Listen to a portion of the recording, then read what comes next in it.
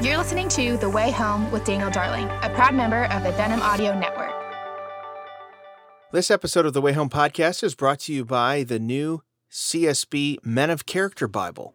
I just want to say a quick word about the CSB translation. I've come to really enjoy it and use it in my preaching and my personal devotional time. I love both its accuracy, but also the readability, particularly as you go through the Old Testament. Well, this new Men of Character Bible, CSB Men of Character Bible, is edited by renowned Bible teacher Dr. Gene Getz, and he guides men through Scripture by exploring the lives of men of character found throughout the Bible. If you have a man in your life that you'd like to get a new study Bible, maybe a good gift ahead of Father's Day, this would be a great gift. It is full of character profiles of some of the most worthy examples of godly character in Scripture, biblical figures who brought leadership, wisdom, and inspiration to God's people. Each of these men faced trials, frustrations, and even failure, and yet were empowered by God to persevere and achieve great things for His glory.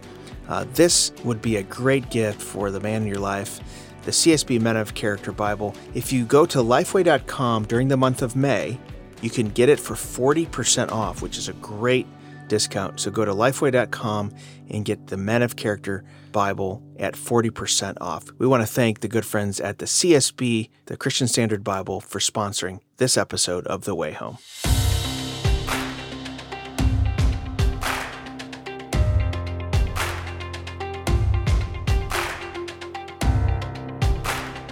Well, hello and welcome to the Way Home podcast. I am so glad that you joined me today.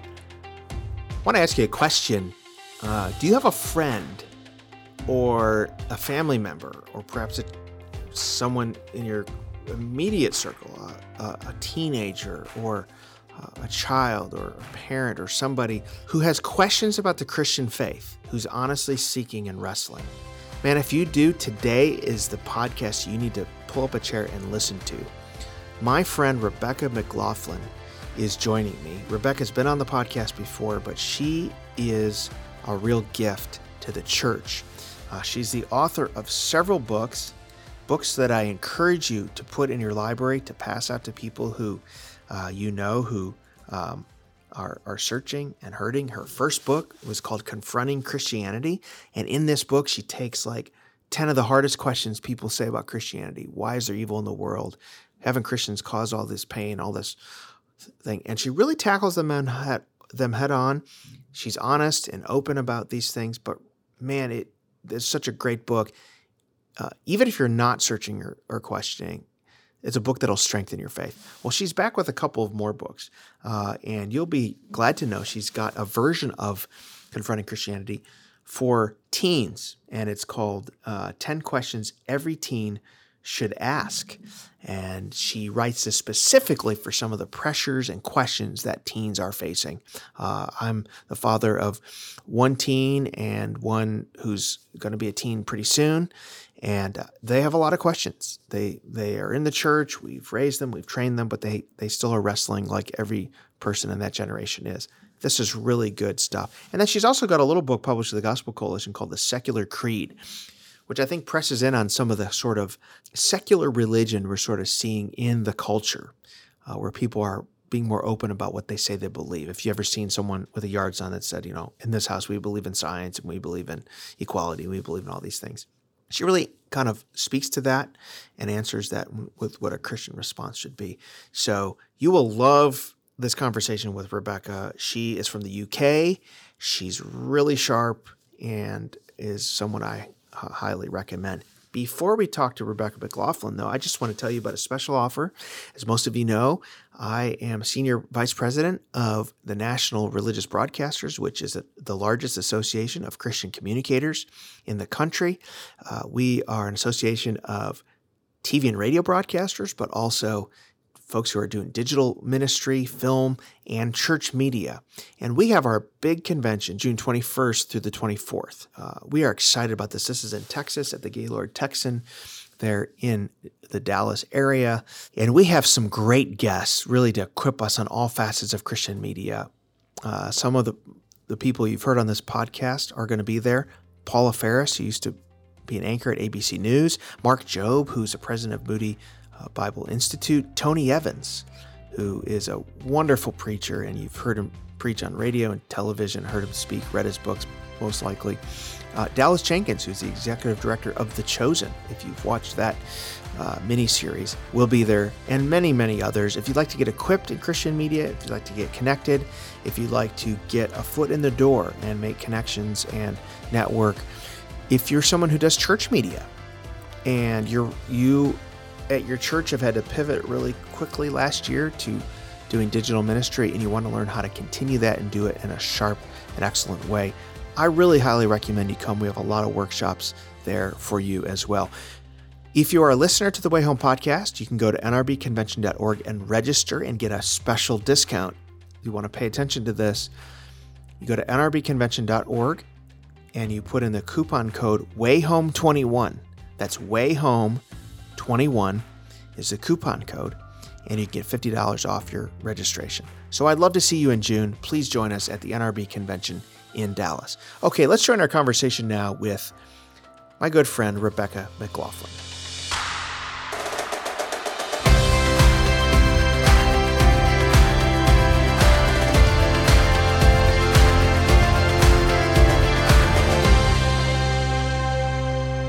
Well, I'm glad to have my friend Rebecca McLaughlin here on the Way Home podcast. Rebecca, I think this is the second time I've had you on, I believe. That's right. Yeah, we talked about Confronting Christianity a couple of years ago, I think. Yes, which is an amazing book, and I recommend it probably a couple times a week. And I'm not, I'm not like just saying that because you're on the podcast.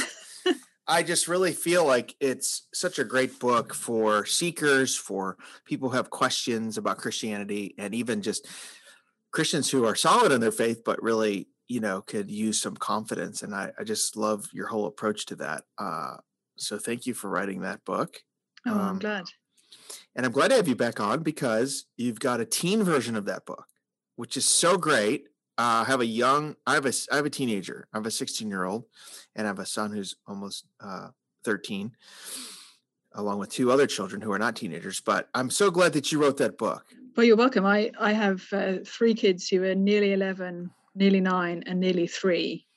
Mm-hmm. And my 8 and 10-year-olds are already asking many of the questions addressed in the book. They're already encountering situations at school where they kind of need to be equipped on a lot of these issues. So I'm increasingly a believer in having hard and complex conversations with our kids early, and so that rather than them coming home from school one day and saying, "Mum and Dad, here's what I heard. How should I think about this?" that actually we already had those conversations with them multiple times when they are going into those more complex situations. Yeah, when you think about apologetics, which is a big term, obviously. I love the way that you approach it. I mean, there's a lot of different ways to approach apologetics, and there's some really good folks who are doing it different ways, right? And different approaches and different camps or people that feel the best approach. But I love the way that you do it in the sense that, and I think it models a little bit what I've read from Tim Keller, where you're just directly leading into the questions people have, that that they have about Christianity, that they're asking, and just really facing them head on. Has apologetics always been something that you've been interested in? Has it been part of your own journey and trying to really ask the questions that about Christianity that you've had yourself? Talk about your, this calling that you have and why you feel so strongly about it. Since I was about 9, I have been a very sort of eager being follower of Jesus. Yeah. And I was then and was for many, many years in academic environments where the vast majority of my friends were not Christians. And they were very smart people who had very good reasons for not actually even considering Christianity. And so for me, apologetics has been less the experience that I know some people have of sort of growing up in a Christian home where most of their peers have been Christians, and then at some point, maybe in their teenage years, they've suddenly been challenged by all these different ideas from the sort of big wide world out there. I've almost had the opposite experience of always knowing that I was the outlier as a Christian, and that my friends had questions or concerns or reasons that they weren't even actually bothering to consider whether Jesus rose from the dead or some of the kind of classic apologetics questions. And so what I have tried to do, as long as I can remember, just in private conversations with friends, and then try to do in my books, is instead of starting by saying, this is why I think you're wrong, to actually start by saying, hey, this is why I think you're right. If Christianity is indeed all the things that you think that it is, if you think it is the source of racism and misogyny and anti-intellectualism and of all the things that I think many of our friends honestly think Christianity is today, and they have some data pointing them in that direction, I think those are good reasons to not be a Christian. But I think with each of those reasons, if we look more closely at the information we can find, we find that rather than them being roadblocks to faith in Jesus, they actually become signposts. And rather than being things that discredit and disprove the Christian faith, they actually become things that make me want to cling on to the Christian faith yet more firmly. So I think maybe that's a way in which my approach has been a little bit different, is rather than starting with like, this is why you're wrong, starting with this is why you're right, and actually giving full voice. And I know this is something that Tim Keller talks about as well, kind of giving full voice to the argument against our position as Christians, to the point where I think, as he has put it, to the point where your non-Christian friend would say, yes, that's exactly what my problem is with Christianity. You've kind of put it more strongly and fully than I would have done myself, but that's exactly what I'm talking about here. And then from that point to look at the reasons why I think that actually Christianity stands up extremely well. Yeah, it's interesting. One of the things that has been enlightening to me, and I think Keller has pointed this out quite a bit, and you pointed out quite a bit, and of course the historian, I believe his name is Tom Holland. Tom Holland, yeah, whose book Not was Spider-Man, the other Tom Holland. Yeah, there's two Tom Hollands. Choose carefully, but Tom Holland, the historian, whose book is just really fascinating. One of the things he illuminates for us, and I think you have done in your work at a very lay level, is to say even the ways that Christianity is criticized today, fairly or unfairly. So if you're saying Christians don't care enough for the poor, which I'm not sure that's true, but let's say that that's what you're criticizing Christians for. Actually, concern for the poor, just objectively, historically, is rooted in Christianity itself and its introduction into the modern world. I think it's interesting too, right, that a lot of the criticisms of Christianity are rooted in a worldview that was formed by Christianity. Can you talk about the phenomena? Yeah, I do. And actually that example that you gave is an interesting one, because the challenge, Christians don't care enough about the poor, I actually agree. I think it is very true that Christians don't care enough about the poor. If we truly listen to what Jesus says and what the scriptures call us to, we would care a whole lot more than we do. But what's the alternative? When we look at when we compare the extent to which Christians care about the poor in terms of, for example, their financial giving, when we compare that to the giving of secular folk, who would be peers in other respects, actually Christians give far more to the poor than secular liberal folk who might see themselves as allied with the poor. So again, I think maybe that's a place where the approach I'm taking to apologetics is a little unusual or atypical, that I don't have a whole lot of interest in defending everything that Christians have ever done, or what the majority of Christians today in any particular country think or how they act. I think as Christians, we come into the Christian faith repentant, and I think that's something that we need to cultivate in our daily discipleship. And so to say, yes, Christians have actually failed to live up to Jesus' calling when it comes to caring for the poor.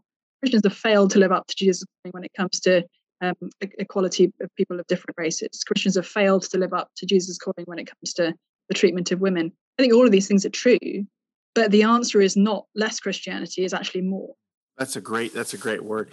I wonder too, if you've thought about this, I'm sure you have, your perspective coming from the UK to America helps you see kind of some of the things I don't know, with fresh eyes perhaps, or in a way that maybe those of us who are embedded here in the American culture don't see, in terms of how to talk to our neighbors about Christianity, how to think about these things? Yeah, it's been a really interesting experience. I moved here 13 years ago in the fall of 2008. Is that 13 years ago? I think so.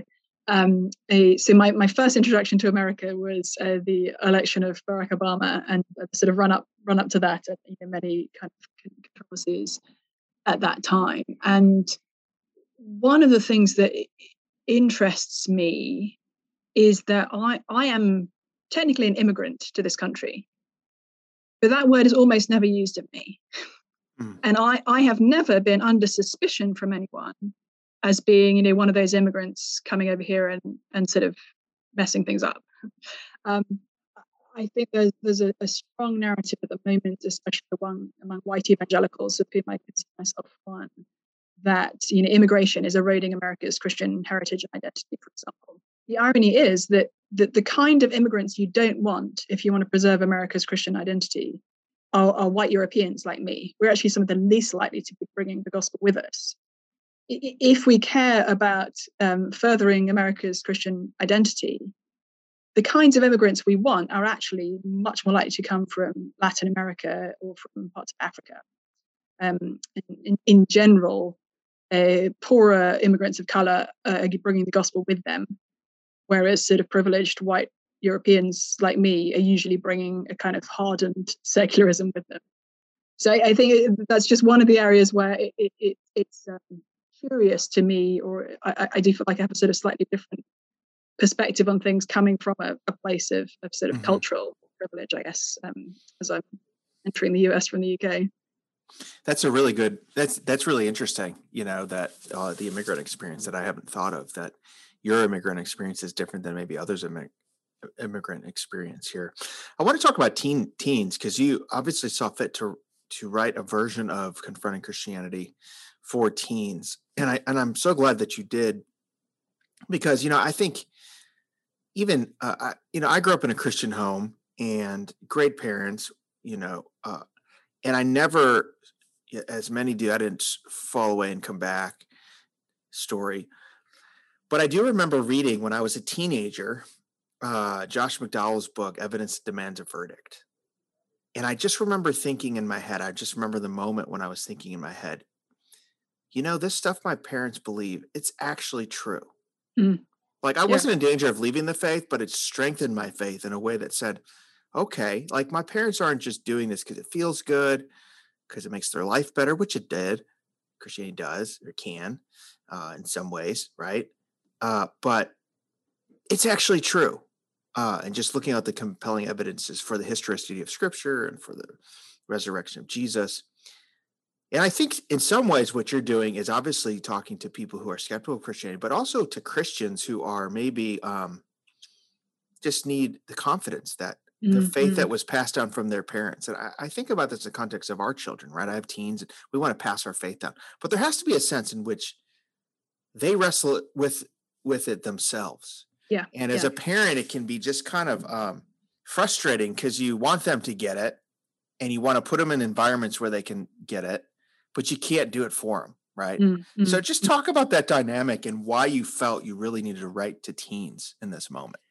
Yeah, and the example that you gave there of your own experience is interesting, because I think it's probably true that at the time when you were a teenager and growing up in the environment you were growing up, the main challenge to Christianity was a question of whether it was true or not.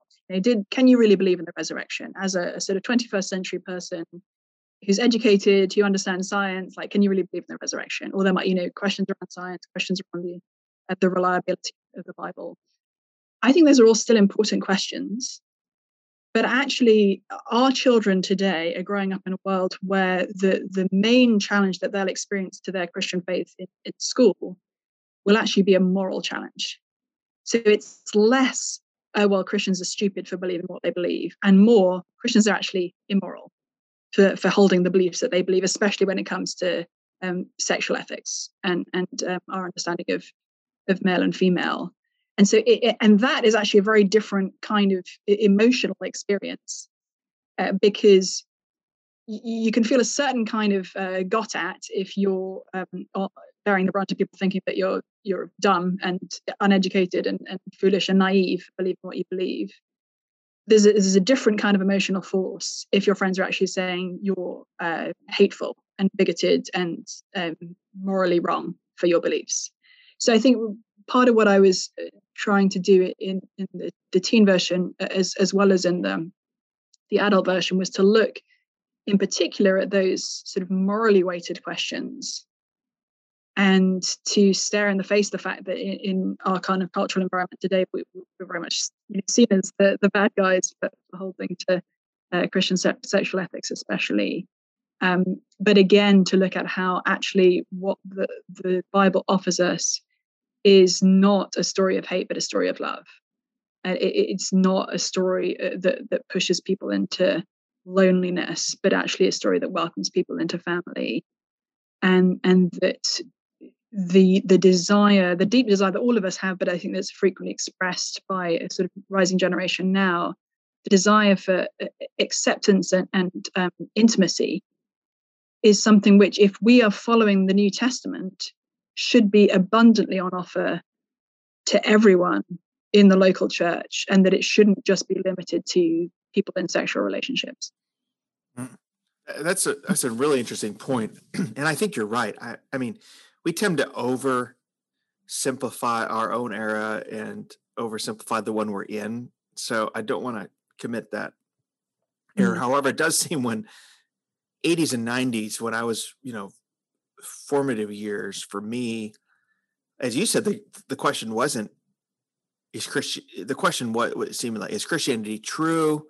Too confining, right? Is it too constricting in terms of your sexual freedom and your liberty? Yeah.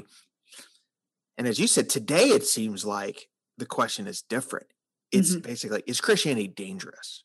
I mean, I'm nervous about this. Obviously, we trust in the Lord and we know the end of the story, but it's a little jarring to live in a society where that is the question. Is Christianity dangerous? And even Christians asking that question, even our kids asking that question.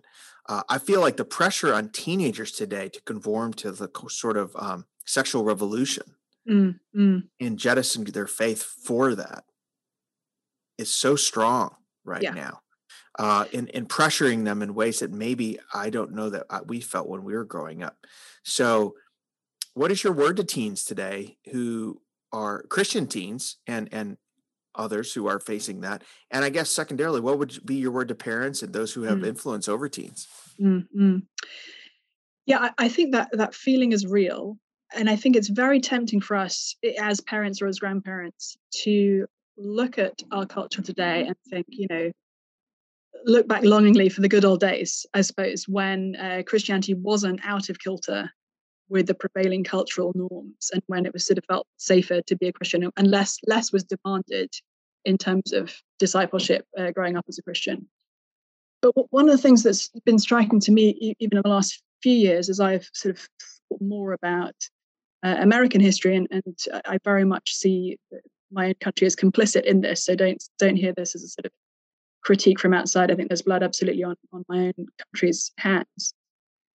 But if we look back to, say, the 1960s as the time when everything started to go wrong, the sexual revolution, Christian marriage being challenged as normative, leading to the famous Roe v. Wade ruling that made abortion legal across all states, flowing into the gay rights movement, etc. Is easy for us to sort of look back to that as the time when everything started to go wrong. But actually, the 60s is also the time when Black Americans were starting to get any measure of justice. And if we scroll back sort of through history, we go pre the 60s, we're in the period of segregation and Jim Crow laws. And prior to that, we're in the period of slavery. So if we think about, okay, the Christian growing up today and compare him or her to the Christian growing up 100 years ago, 200 years ago, let's say, or even 70 or 80 years ago, what would discipleship demand of those sort of folks in the past? It would have demanded them to actually fight against segregation, Like actual Christian ethics would have demanded that they completely bucked the trend of everything that was going on around them, and even broke the laws of the land in terms of how African Americans were being treated. And so in some ways, I actually think that the discipleship challenge for kids today, if they're serious about reading the Bible and following Jesus, I think it's less. It's in some respects. Now that may change in the coming years, but I don't think it's novel that Christians are growing up in an environment where actually a lot of the prevailing culture is deeply anti-biblical. I think we've always been there. It's just been in different forms. And I think in terms of helping teenagers today to get their heads around this, I think one of the most powerful arguments that's lodged is to say, just as the white Christian segregationists of the 60s used the Bible to oppose mixed race marriage, so today, you Christians are using your Bibles to oppose same-sex marriage. And that's a really powerful argument, because none of us want to be aligned with the white Christian segregationists of the 60s. But actually, the problem with them wasn't that they were reading their Bible too much. It was that they weren't reading their Bible half enough. And the right response today, again, to a world which is sort of out of kilter with what the scriptures say, isn't to let go of Christian sexual ethics. It's actually to cling more tightly to both Christian sexual ethics and also to the ethics of the Bible that give us an extraordinary call to love across racial, cultural, national difference, and not just as a sort of separate but equal idea, but actually as one body together. Yeah, that's a really interesting contrast and sort of countercultural. I also wonder too, Rebecca, if American Christians are not properly equipped or have not dealt with the reality that to live as a faithful Christian will put us at some point at odds with the prevailing culture. And really, it's been like that in every generation since Jesus first told his disciples it would be like that, right? Yeah. This idea that, the apostles said things like, to be a friend of the world is to be enemy of God. Now, obviously, you can be super fundamentalist in this way where, everything is seen as the world and you have to sort of go into a bunker. But on the other hand, I think the other opposite problem we have is I think we're surprised that to be a Christian is to rub up against cultural norms and cultural ideas and cultural religious ideas. Yeah. And do you think that is part of the angst that a lot of young Christian teens are facing as they assess their faith? Yeah, and I think honestly, and I feel this pull as a parent. There's a big piece of us that wants to protect our kids from anything hard and wants to make actually Christianity a really easy option for our children, because we desperately don't want them to turn away from Jesus. But the problem is, I don't think you can have Christianity as an easy option. If Jesus says anyone who wants to come after me must deny themselves and take up their cross and follow me, that has to mean that there is a cost to discipleship. And so in some ways, I think we can see the kind of pressure that our kids will be under in school and sort of their peer group environments today as an opportunity for that to be real to them now. And not in the sense, as you were alluding to a few minutes ago, not in the sense of sort of seeking out controversy or, striving for martyrdom, sort of cultural or literal. I don't think we are called to be as difficult as possible in the hope that those around us will, say something that we can claim as persecution. Right. Quite the reverse, actually. I think we're called to give a reason for the hope that we have, but to do so with gentleness and respect. And so I want to raise my kids to approach everyone they encounter with that gentleness and respect, which doesn't mean they won't give a reason for the hope that they have, but is actually just, it's how they're called to give that reason and to expect that they'll be out of kilter with their friends. I see that even a few weeks ago, my elder daughter, who's 10, her health teacher walked the class through the gender unicorn tool that folks are using today to sort of explain that our biological sex and our gender identity aren't necessarily the same thing, and that somebody could you don't just have to look at your body to know whether you're a boy or a girl, but actually you need to sort of look within yourself and at something that's seen as more fundamental or more more true of us in terms of our gender identity than the bodies that we have. And my daughter in this class said to the teacher, because I'm a Christian, I don't actually agree with this, but I would never be unkind to somebody who identified as transgender or as non-binary. I was thankful that she'd said that, because she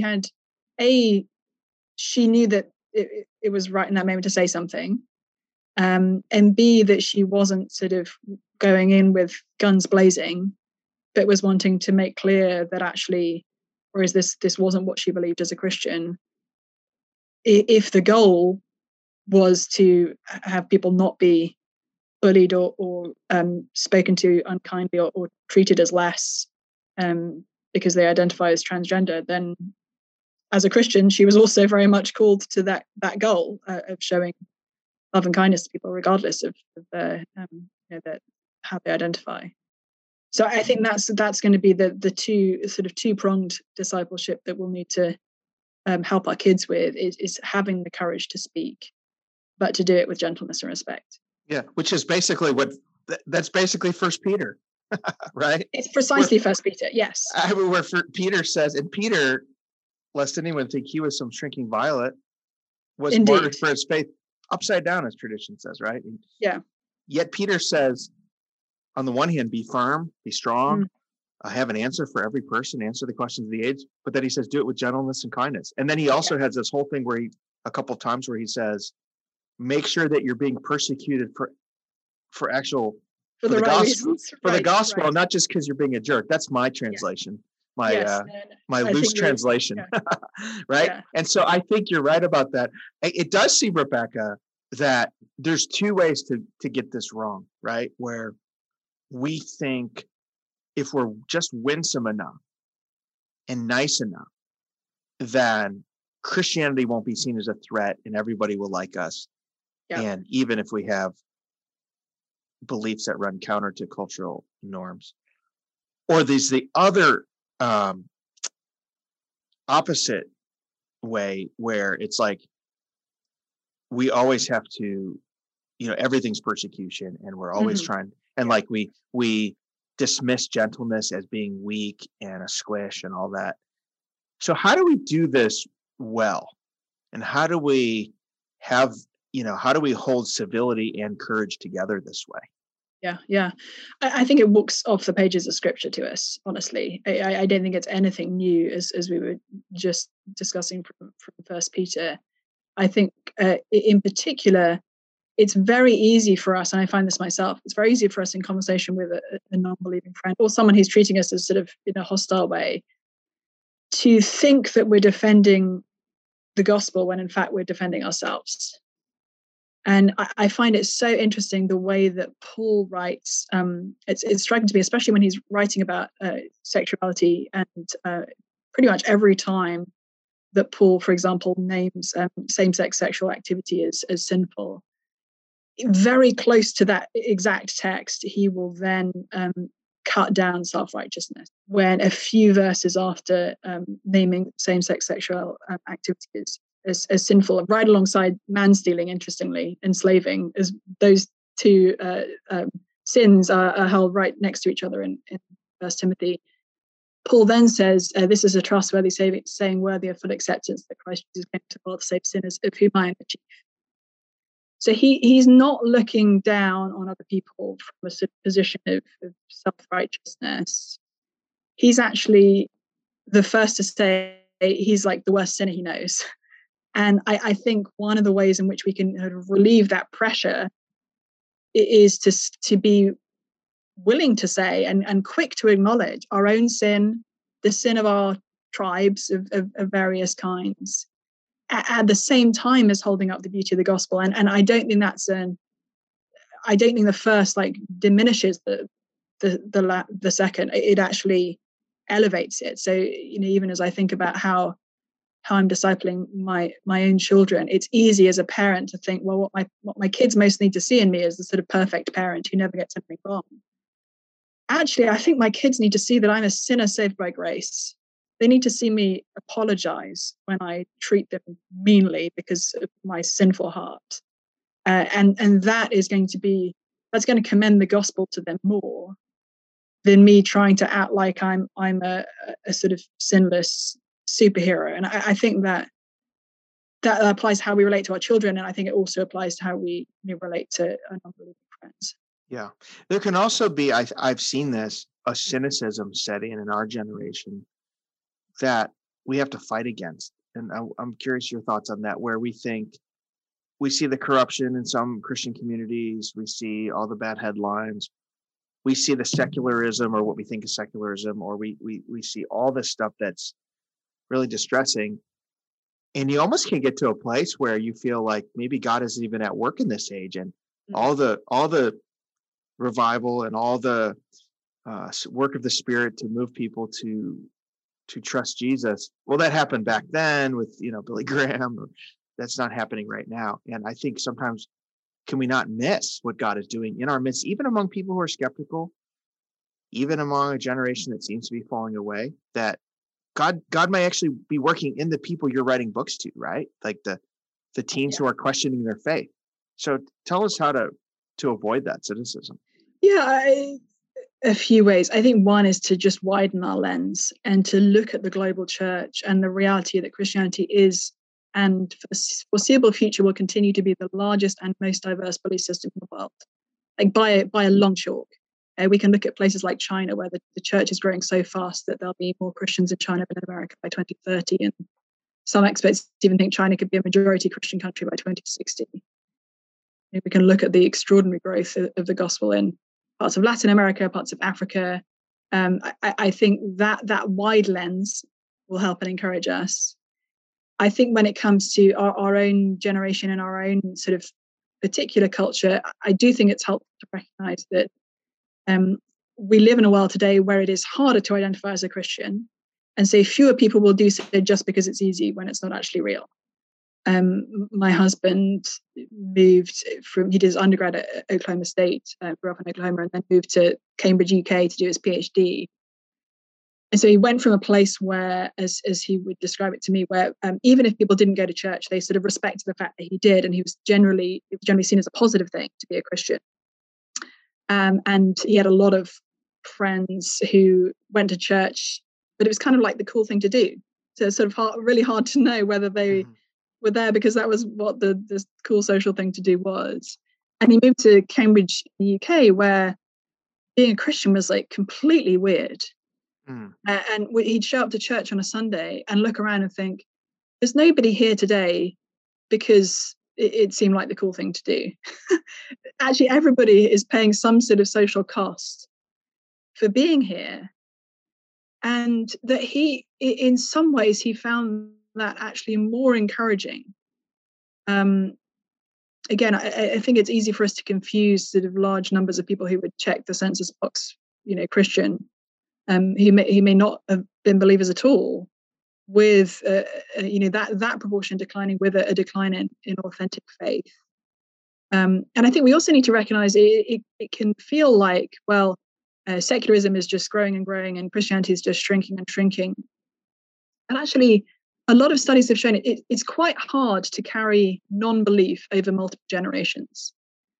There was a study done by the Pew Forum folks a few years ago where they were looking at people who were raised in America as Catholic, people who were raised as Protestant, and people who were raised non-religious. And what they found was that folks who were raised Catholic, 60% of them still identified as Catholic. The same was true for folks raised non-religious. 60% still identified as non-religious in adulthood, 40% no longer identified as non-religious. But for folks raised Protestant, actually 80% still identified as Protestant in adulthood. So if I apply that, if the same plays out in this next generation, it is substantially more likely that my non-Christian neighbors who are raising their kids non-religious, that their kids will grow up to become Christians. That's more likely than that my kids will grow up to become non-religious. So again, we have we think of the rise of the nuns and people who identify as non-religious. It's That's actually fascinating. a very unstable category. It doesn't. It's quite hard for people to have it last sort of throughout their lives, and even harder for it to pass down multiple generations.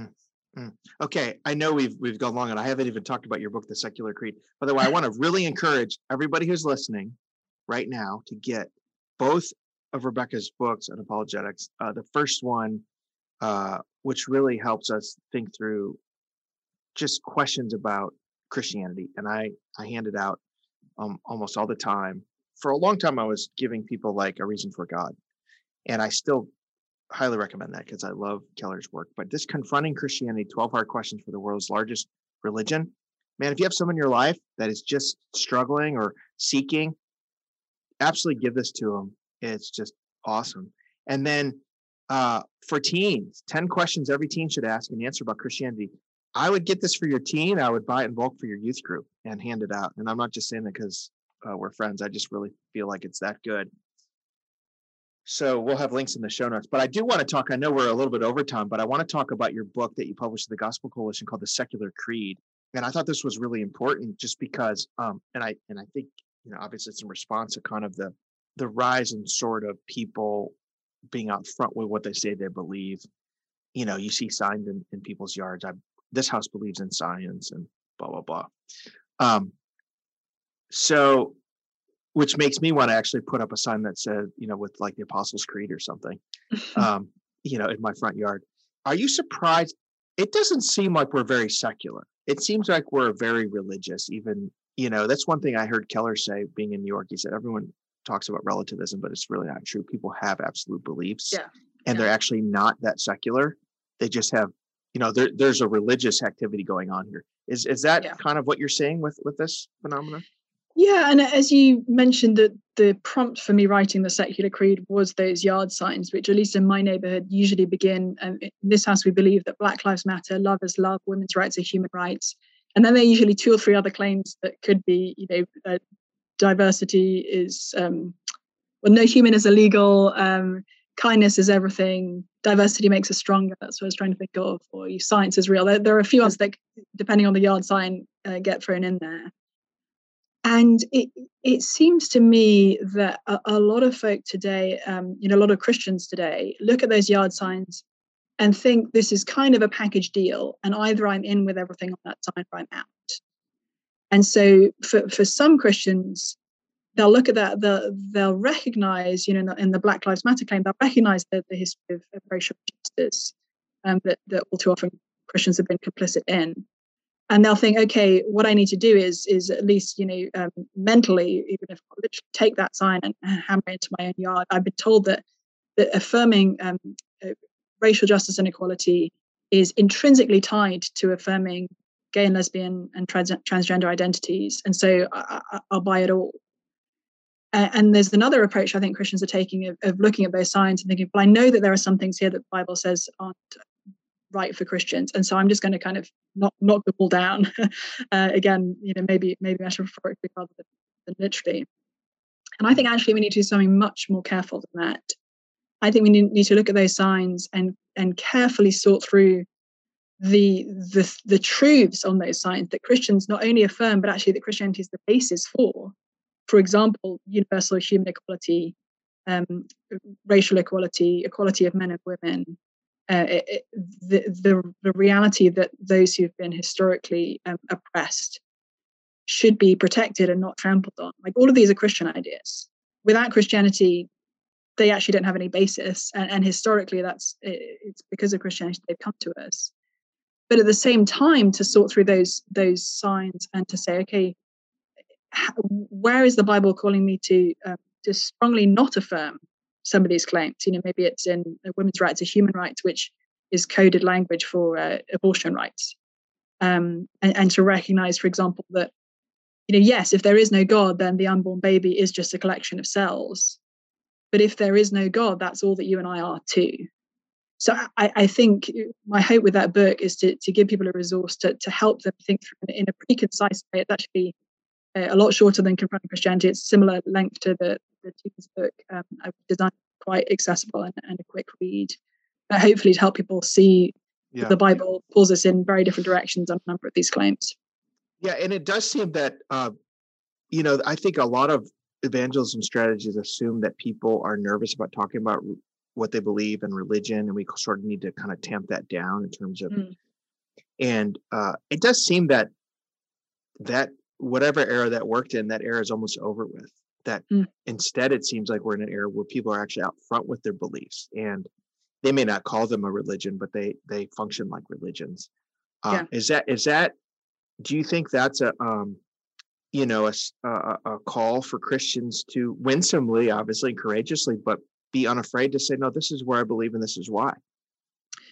Yeah, I think in many ways, it's an opportunity to build on common ground. And I love Tim Keller has a useful metaphor for this, I think, where he says that if in conversation with a non-Christian, there'll be some things that you both agree, actually, and other things on which you really don't. And so you kind of need to build a raft of the things on which you profoundly agree, on which to float the ideas that you want to introduce that they may not agree with at all. And that if you don't build that raft, you just sort of lobbing in ideas they're not going to agree with at all, that's just going to sink. But if you build that raft of common ground, that you may have an opportunity to send some of those beliefs sort of across the water for them to consider. And I think that's a helpful approach as we think about just how to engage with our non-believing neighbours or friends. And I think we need to recognise that human beings are fundamentally tribal, and it's very hard for any of us to consider beliefs that would put us at odds with our own tribe, however that's conceived. And I think we need to examine our own tribal thinking and recognise, where is it hard for us to repent? What are the issues where we're more willing to cling on to our tribe than we are to actually look at what the Bible challenges us with? And in that space to then be able to speak truth to our non-Christian friends, where we're asking them to turn away from their tribe in order to follow Jesus. That is really good. Well, folks, I want to encourage you who are listening to get Rebecca's books, Confronting Christianity, 12 Hard Questions for the World's Largest Religion, her book for teens, 10 questions every teen should ask and answer about Christianity, and her wonderful little book, The Secular Creed, published with the Gospel Coalition. Rebecca, thanks for joining me today. Thank you for your faithful ministry that is so helpful to all of us in the church. And I just want to encourage you to keep doing what you're doing. Thanks for having me, Dan.